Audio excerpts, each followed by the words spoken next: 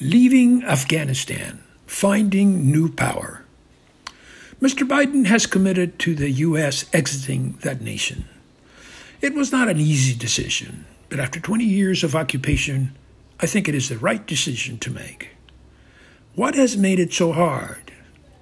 We went there in pursuit of Osama bin Laden and Al-Qaeda. That has been accomplished. An enormous commitment in manpower and investment in the Afghan people was made to attempt to rebuild that nation, at least the sectors open to it. But the Taliban has proved eminently resourceful and, with the support of Pakistan, has managed to undermine American and NATO allies' effort. We have been grieving for a long time the loss of our effectiveness in Afghanistan, grieving that we could not do more for their people. But we now have to face up to the failure of our ambitions. We wanted to persuade the potential Taliban supporter that democracy was a better option. We could not do so.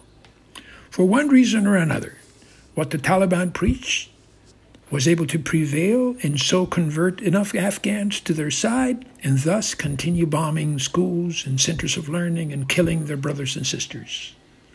The Taliban were willing to sacrifice their lives in praise of their God while seeing us as the devil.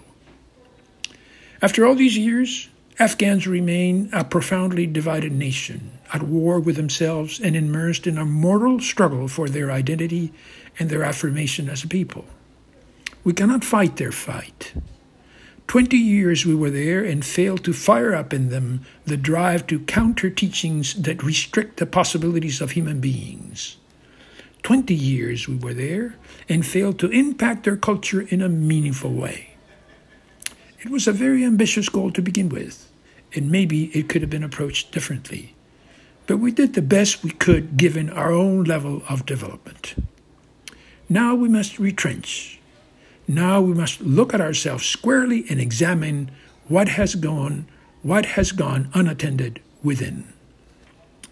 Maybe we can continue to offer some measure of support and keep the Taliban from overrunning the government that we and our allies, at great cost in blood and treasure, have helped put in place. I hope so. But as we pull out, we grieve the limits of our power. And as we grieve, we must confront the inequality within that has weakened us and lessened our effectiveness abroad. Addressing such inequality will make us more effective when we again attempt to help other nations.